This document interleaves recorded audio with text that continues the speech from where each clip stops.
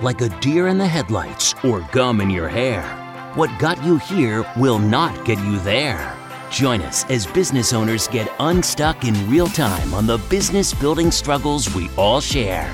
Welcome to the Business Breakthrough Podcast. And here's your host, Esty Rand.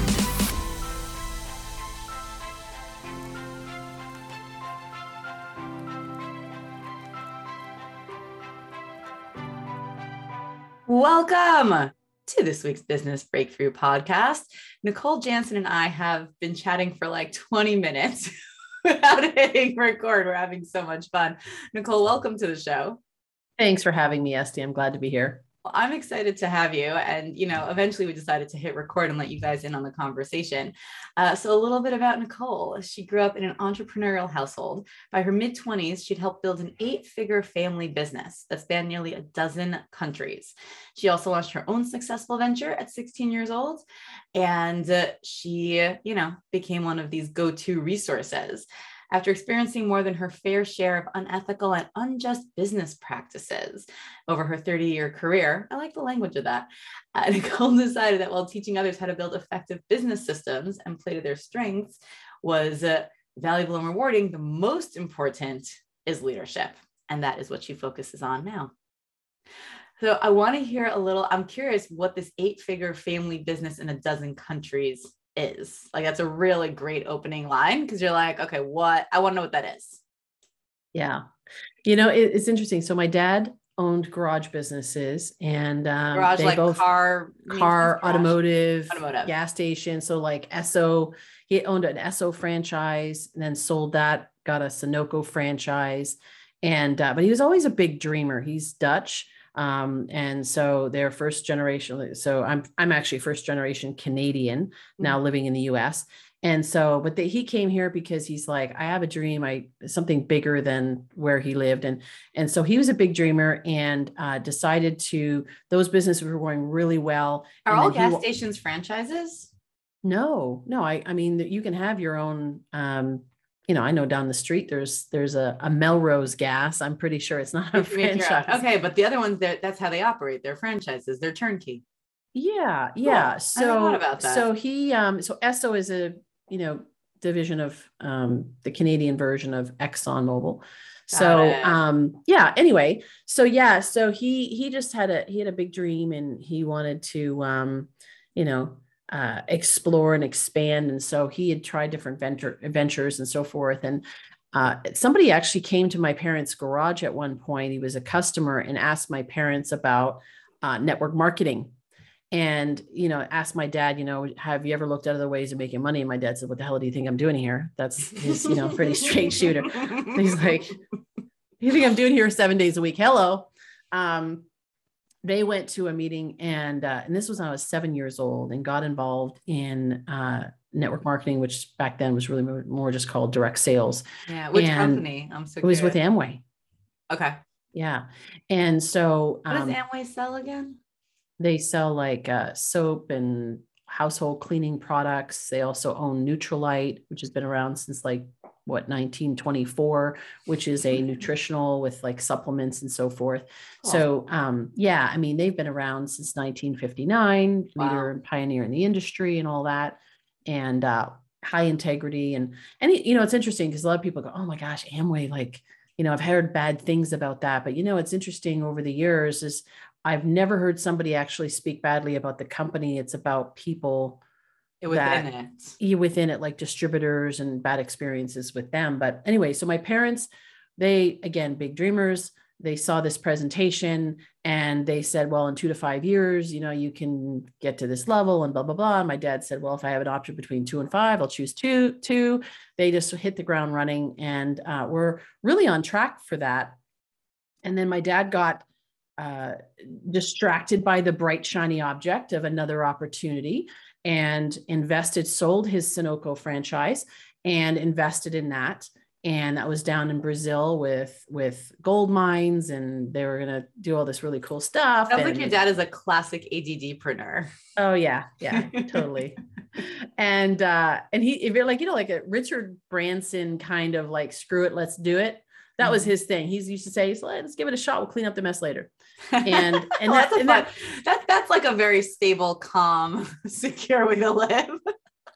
But you know what? He actually did really well. He had the ability to make things happen. And then my mother would be the one cleaning up the mess. She was like the stable. And did that work for her? Like, I'm so like that is your typical match. Not that many people make it through long term when that is what it is. Yeah. Yeah. Well, yeah. And then of course therein lies the challenge. So I'll tell you this, how it goes. So he went down there, sold the business. He didn't really have mentors. There's so many lessons in this.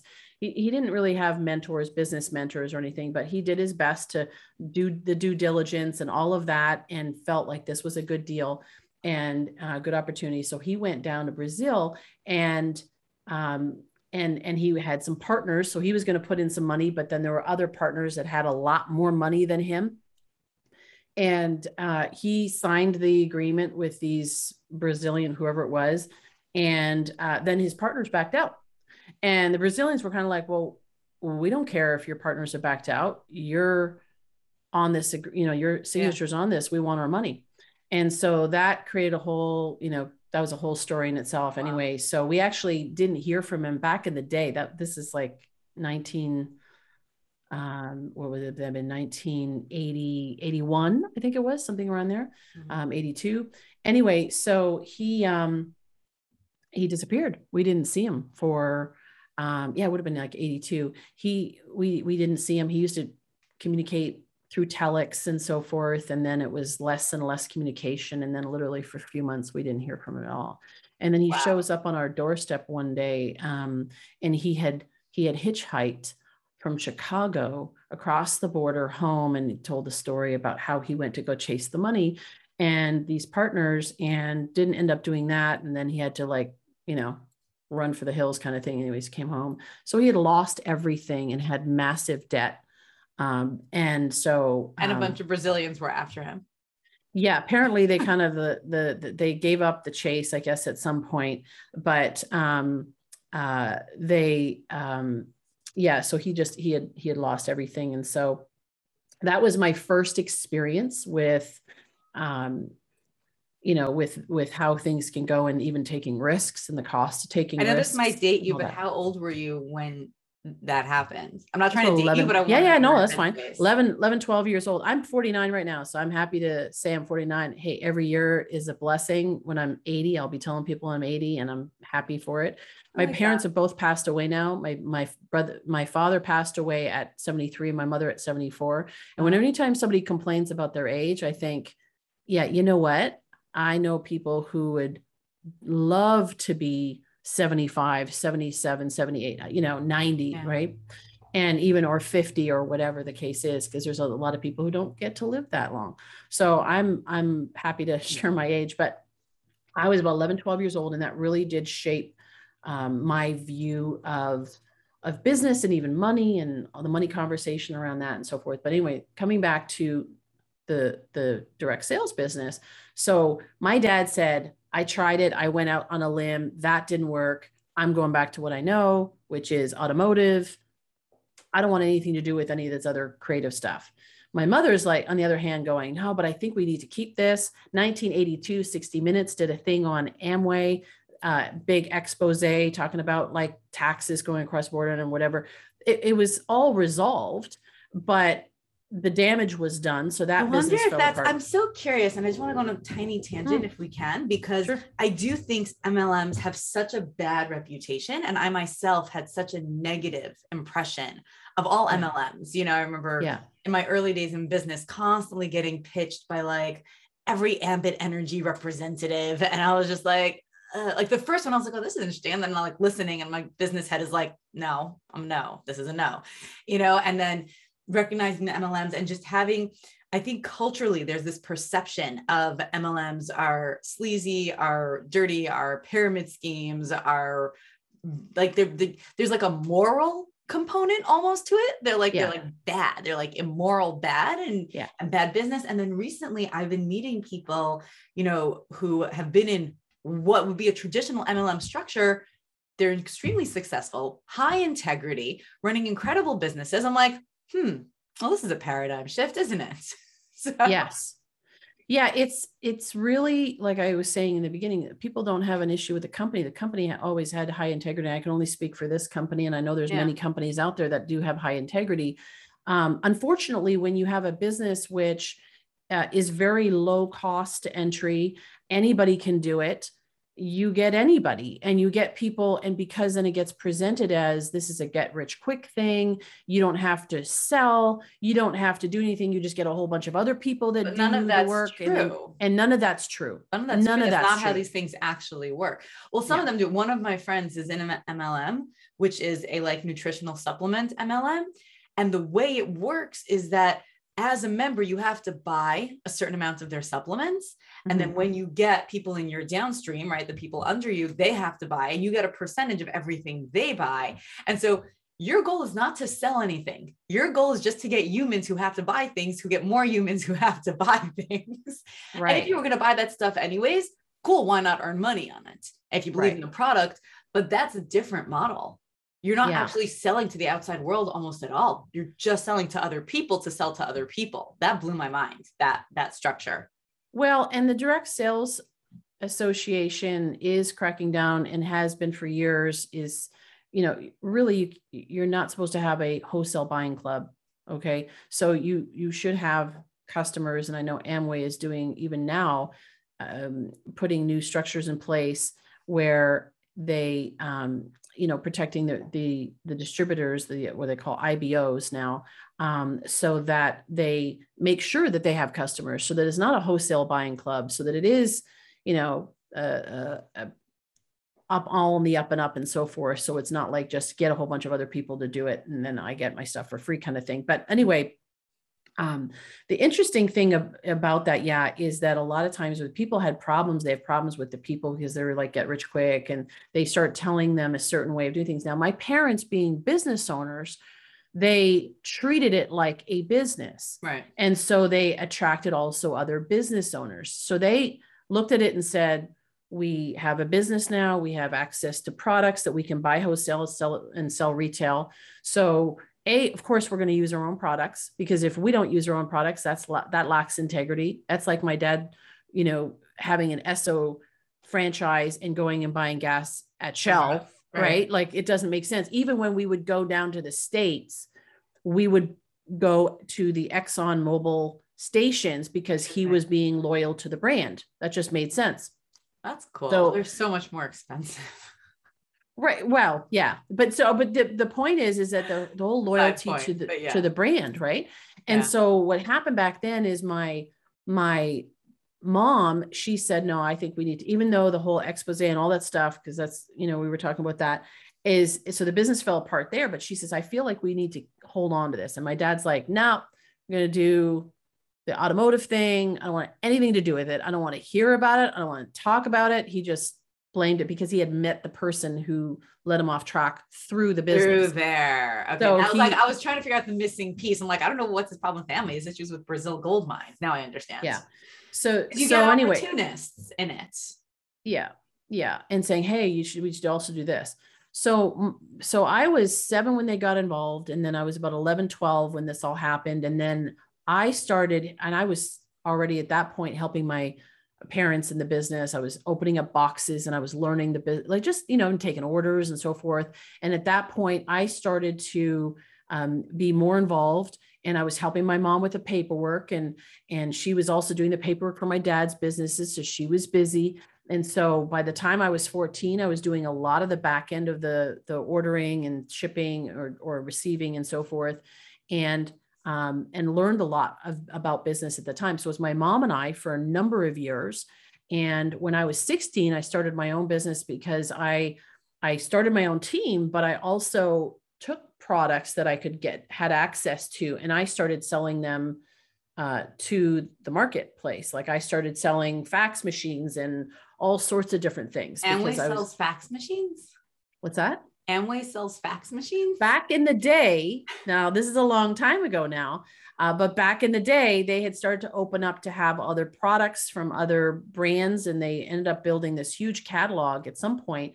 which they've now compressed and gone back to their core product lines. But they had this catalog that started to have things like air treatment systems and perfume and this, and it wasn't their brand, but they were reselling. But they were becoming a distribution to it. That's right. They had this huge distribution network. Mm-hmm. And so it made sense for other brands to get their products sold to this. You have 1.5 million distributors who have a vested interest in buying from themselves because they get it at wholesale, they get points, they make money on it and all that. Then, why not? Right. So who did you sell them to? You were 16, you were knocking on doors. I did. I was like, who buys fax machines? Well, my friends aren't buying fax machines.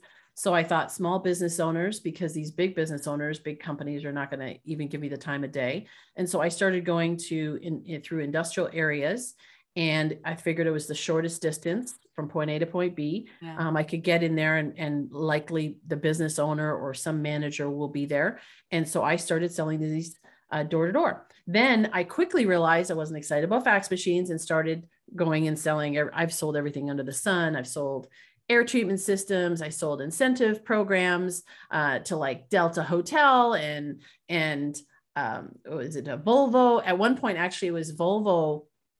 I was having a meeting with them, and I don't know how I got in. I mean, I was gutsy. I was like, give them a call. What's the worst thing they can do is say no. And so I was having a meeting with them, and I think by then I was like maybe 20 or 21 or something like that. And I said, here's what we've got to offer. I was doing these incentive programs and booklets. And they said, the baskets, the gift baskets were a new thing at that time.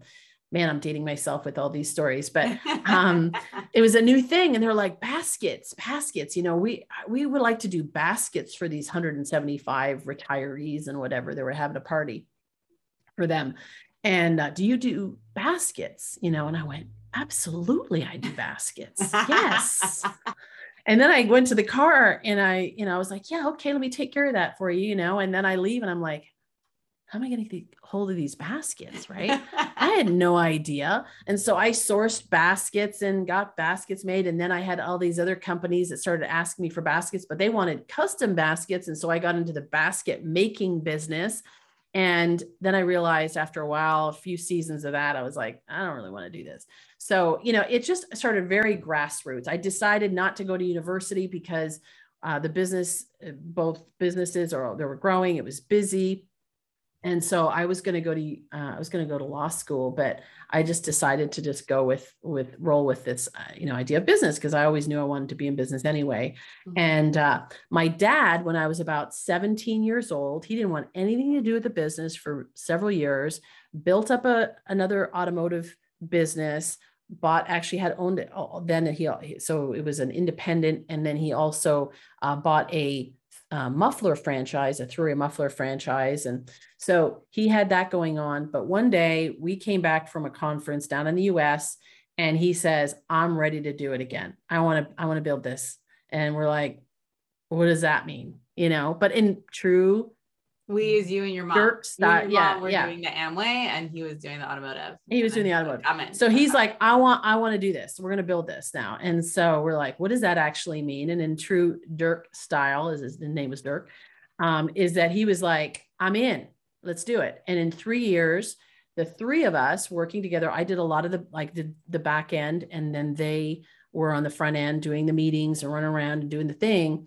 From that aspect, we were able to replace the income from his other businesses. He ended up retiring. He was 49 years old. My parents retired from the garage business, did the business full time. We continued to grow that. So in the 90s, which, when you look at the doubling effect, would be worth a lot more today, but we built that business up to, a $10 million plus business in multiple countries. We were in Greece and Philippines. And when I say that, I mean, of course, the US as well. And when I say that is that we had organizations that were established there, and we had people there that were building it there, and we were receiving, and we had registered distributorships in all of those different countries, and we're making money. How did you get there in the days prior to social media? Like, what did you do to get? Did you fly?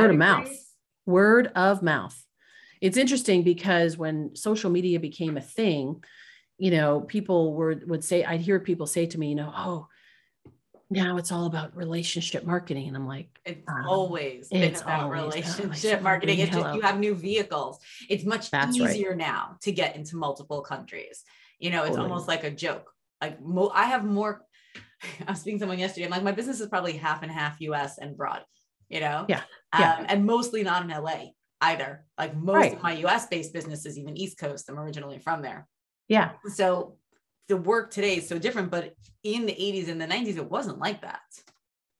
No, it was word of mouth. It was somebody had a family member, somebody knew somebody over there. In terms of, so for Greece, for example, there was a bunch of people that said we knew people. So when the market was opening up in Greece, the Amway was opening up in Greece for the first time. There was a lot of people saying, oh, we know we have people over there. And then one of our distributors from Canada was Greek and moved there and then helped to establish it, not only for us, but also for our upline, for its organization, and really actually for a good part of the Amway contingency that was going there. And so had a huge impact on building that country. And so, I thought that's what I was going to do the rest of my life. I mean, I remember being in the bank one time, I was maybe 21 or 22, 23, something like that. And the bank manager came up to me and she said, you should set up an RRSP, right? It's like that registered retirement plan. And I remember arrogantly saying to her, why would I do that? Why would I set up something so that, like, because she said, well, because when you're 65, you're going to be at a lower tax bracket and it'll make sense. And I said to her, if I'm at a lower tax bracket when I'm 65, something has seriously gone wrong. And so I wasn't interested in doing it. And of course, sure enough, a number of years later, that business ended up falling apart. To your point about earlier, is that, the model of network marketing is brilliant. Okay. From a distribution network channel, word of mouth, all of that. The challenge is that when it's growing, you've got anybody, right? So again, you have some people that are developing and learning how to lead well. Some people are money driven, and you've got all of these things going on. With the brand. The three elements of marketing are branding, marketing, sales. So you've got a lot of the sales, you've got a decent amount of marketing, but you destroy the brand. And so there was ego, there was greed that had seeped in. And in particular, in our case, it was our upline that was really wanting. Just for the uninitiated, upline are the people above you, downline are the people below you. Upline are the people who brought you in, and downline are the people that you've brought in. That's right. It's like so thank you. So we had some people in our upline that wanted all the credit, they wanted control, they wanted the money, all of that, and it started to create some real aren't division. there rules? Like how they can't get money that's not theirs. Like there's rules. Right. Okay. But there's also so Amway also has, or not Amway, the company, what happens, organizations, they will have their own system of meetings and materials and books and tapes at that time, CDs, materials that they'll be, like sort of marketing materials, brochures that, they'll use. And so that part of the business actually started from a gentleman who ended up building he never admitted it, but he definitely had a $1 billion business and in Amway, but also owned hotels and banks and all sorts of other things. But he started off by saying, hey, I read this really powerful book, Magic of Thinking Big. And he would give out copies of the book. And he would use a whiteboard to do the presentations. And so he would give his whiteboard to a new person that he had just registered that was learning how to do it. So he would give it away, buy another one, give it away. Because he's like, hey, if I help these people become successful, I'm going to be successful. I'll work out. Right. Now, over time, though, as the business grew, that became an avenue for making money because you could sell those things. You could buy them and sell them. And now you're making profit. Now you can do events and you can sell tickets and wait, what and are we make buying and selling? His whiteboard? books. Books. Yeah. So he could buy it wholesale, right? By volume. Yeah. And then buy, like, rather than buying one of these books at a bookstore and then giving it away, he, could buy 1,000 of them, get a reduced price, turn around and sell it for retail and make a margin, right? Okay. Events, I used to go to events that were, 30, 40,000 people a month, and so there's tickets that are sold and there's, at some point, there's a margin, right, to profit. And so some of that became a structure. Just people within the organization? Some of the leaders would do it, right? Do they have to be sanctioned at some level, or they can just decide to do whatever they want? Yeah, they can do, obviously there's a level of integrity if you do, you want to do things that are going to work, but ultimately they can do it. I could say, hey, I want to invite a whole bunch of people and over to, my house, or I can rent a conference room and I can do that. Right. So obviously, Amway has a code of ethics. So you need to operate the business based on the code of ethics. But other than that, you can do what you need to do to grow your business. So he's continued to do that. And then it became a thing over time. And as I said, as you're talking about big numbers and people start getting greedy and so forth. So there was when I talk about that extra money, what is like, they wanted to make money on things and they wanted to do, and the biggest thing was really control. So, my parents were great leaders and builder of leaders, but they weren't. And my dad, like I kind of joke about, he was kind of a roll with it kind of guy. Confused. What's the problem with like wholesale to retail books and events? I'm missing the link of where the problem is. Yeah, great question. So leaders are doing book wholesaling and events. Okay. There's no problem. Okay. Unless you realize that at some point you have influence over so you could say, this book is really good. This book is really good. And so we only sold the stuff that we felt that we could honorably say, like, this is really helpful for you. Right. Mm-hmm. But what happened is that then there was they were producing more and more of these tools because they realized they could make money on it. I hear. And they started unethically selling tools and books and events that weren't helpful. They were helpful, but there was just so much. It's like, well, you need this book, and then you need this, and then you need this, and then you need that. Right. Yeah. And they were using their place or their status as leaders to leverage that influence and make people think they needed stuff that they didn't necessarily need. So people were buying tons of books. They were buying tons of tapes. They were buying all this material, the, brochures, new brochures constantly coming out and so forth, which was not in itself really a bad thing, except when it gets excessive, right? Like there's only so much you really need. And I remember we had a monthly subscription to CDs and so forth. So you get like these 4 CDs, one a week, new information and blah, blah, blah. Great. I remember, what was it called? BMG? The music club in the 90s, we used to send us a CD every month. Yeah. I love that. Like that. So we get those every month. Yeah. Well, sometimes I'd go to distributors' houses, my distributors or ours, and I would go to their houses and I'd see there's a stack of CDs that haven't even been opened yet because they've gotten a little behind. Mm-hmm.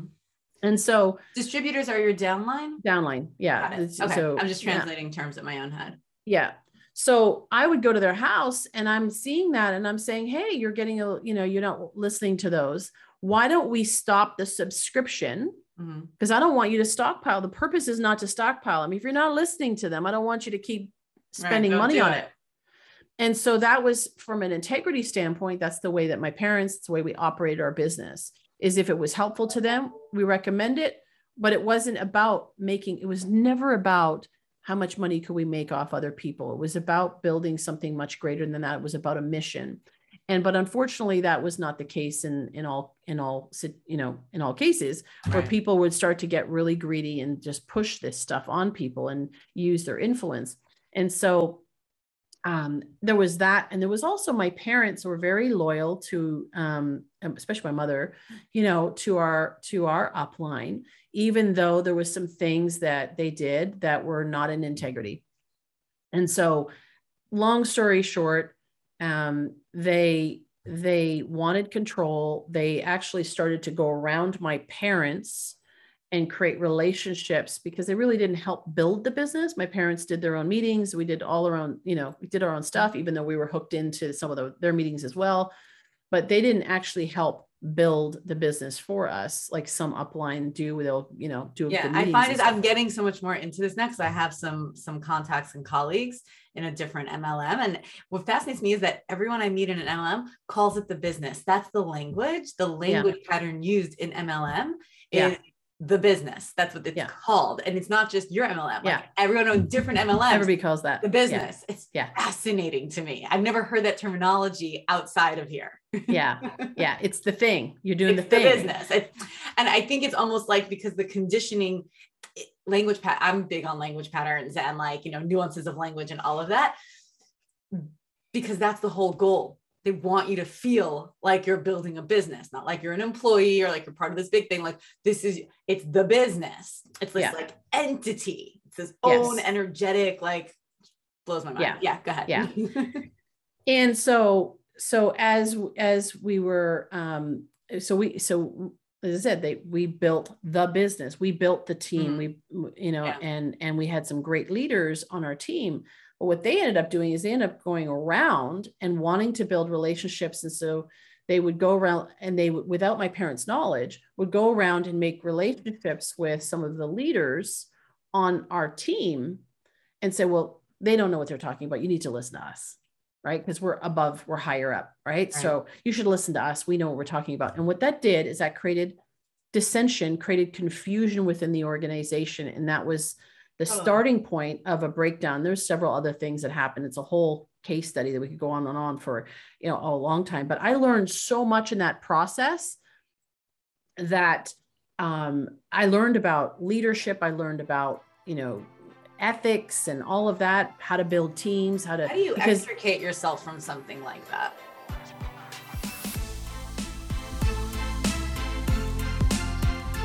Hey guys, thank you so much for listening to part 1 of this episode. Stay tuned for part 2 going live Thursday. And of course, subscribe. You do not want to miss this.